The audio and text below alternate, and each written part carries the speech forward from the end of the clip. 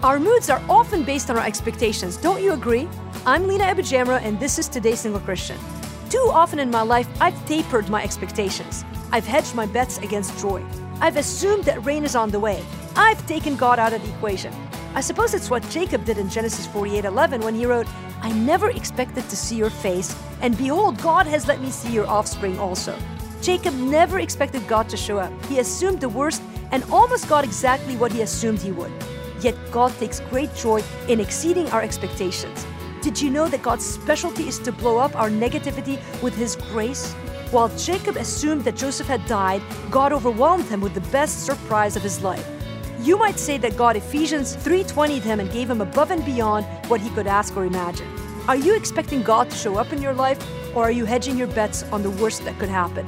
For more, visit todaysinglechristian.com.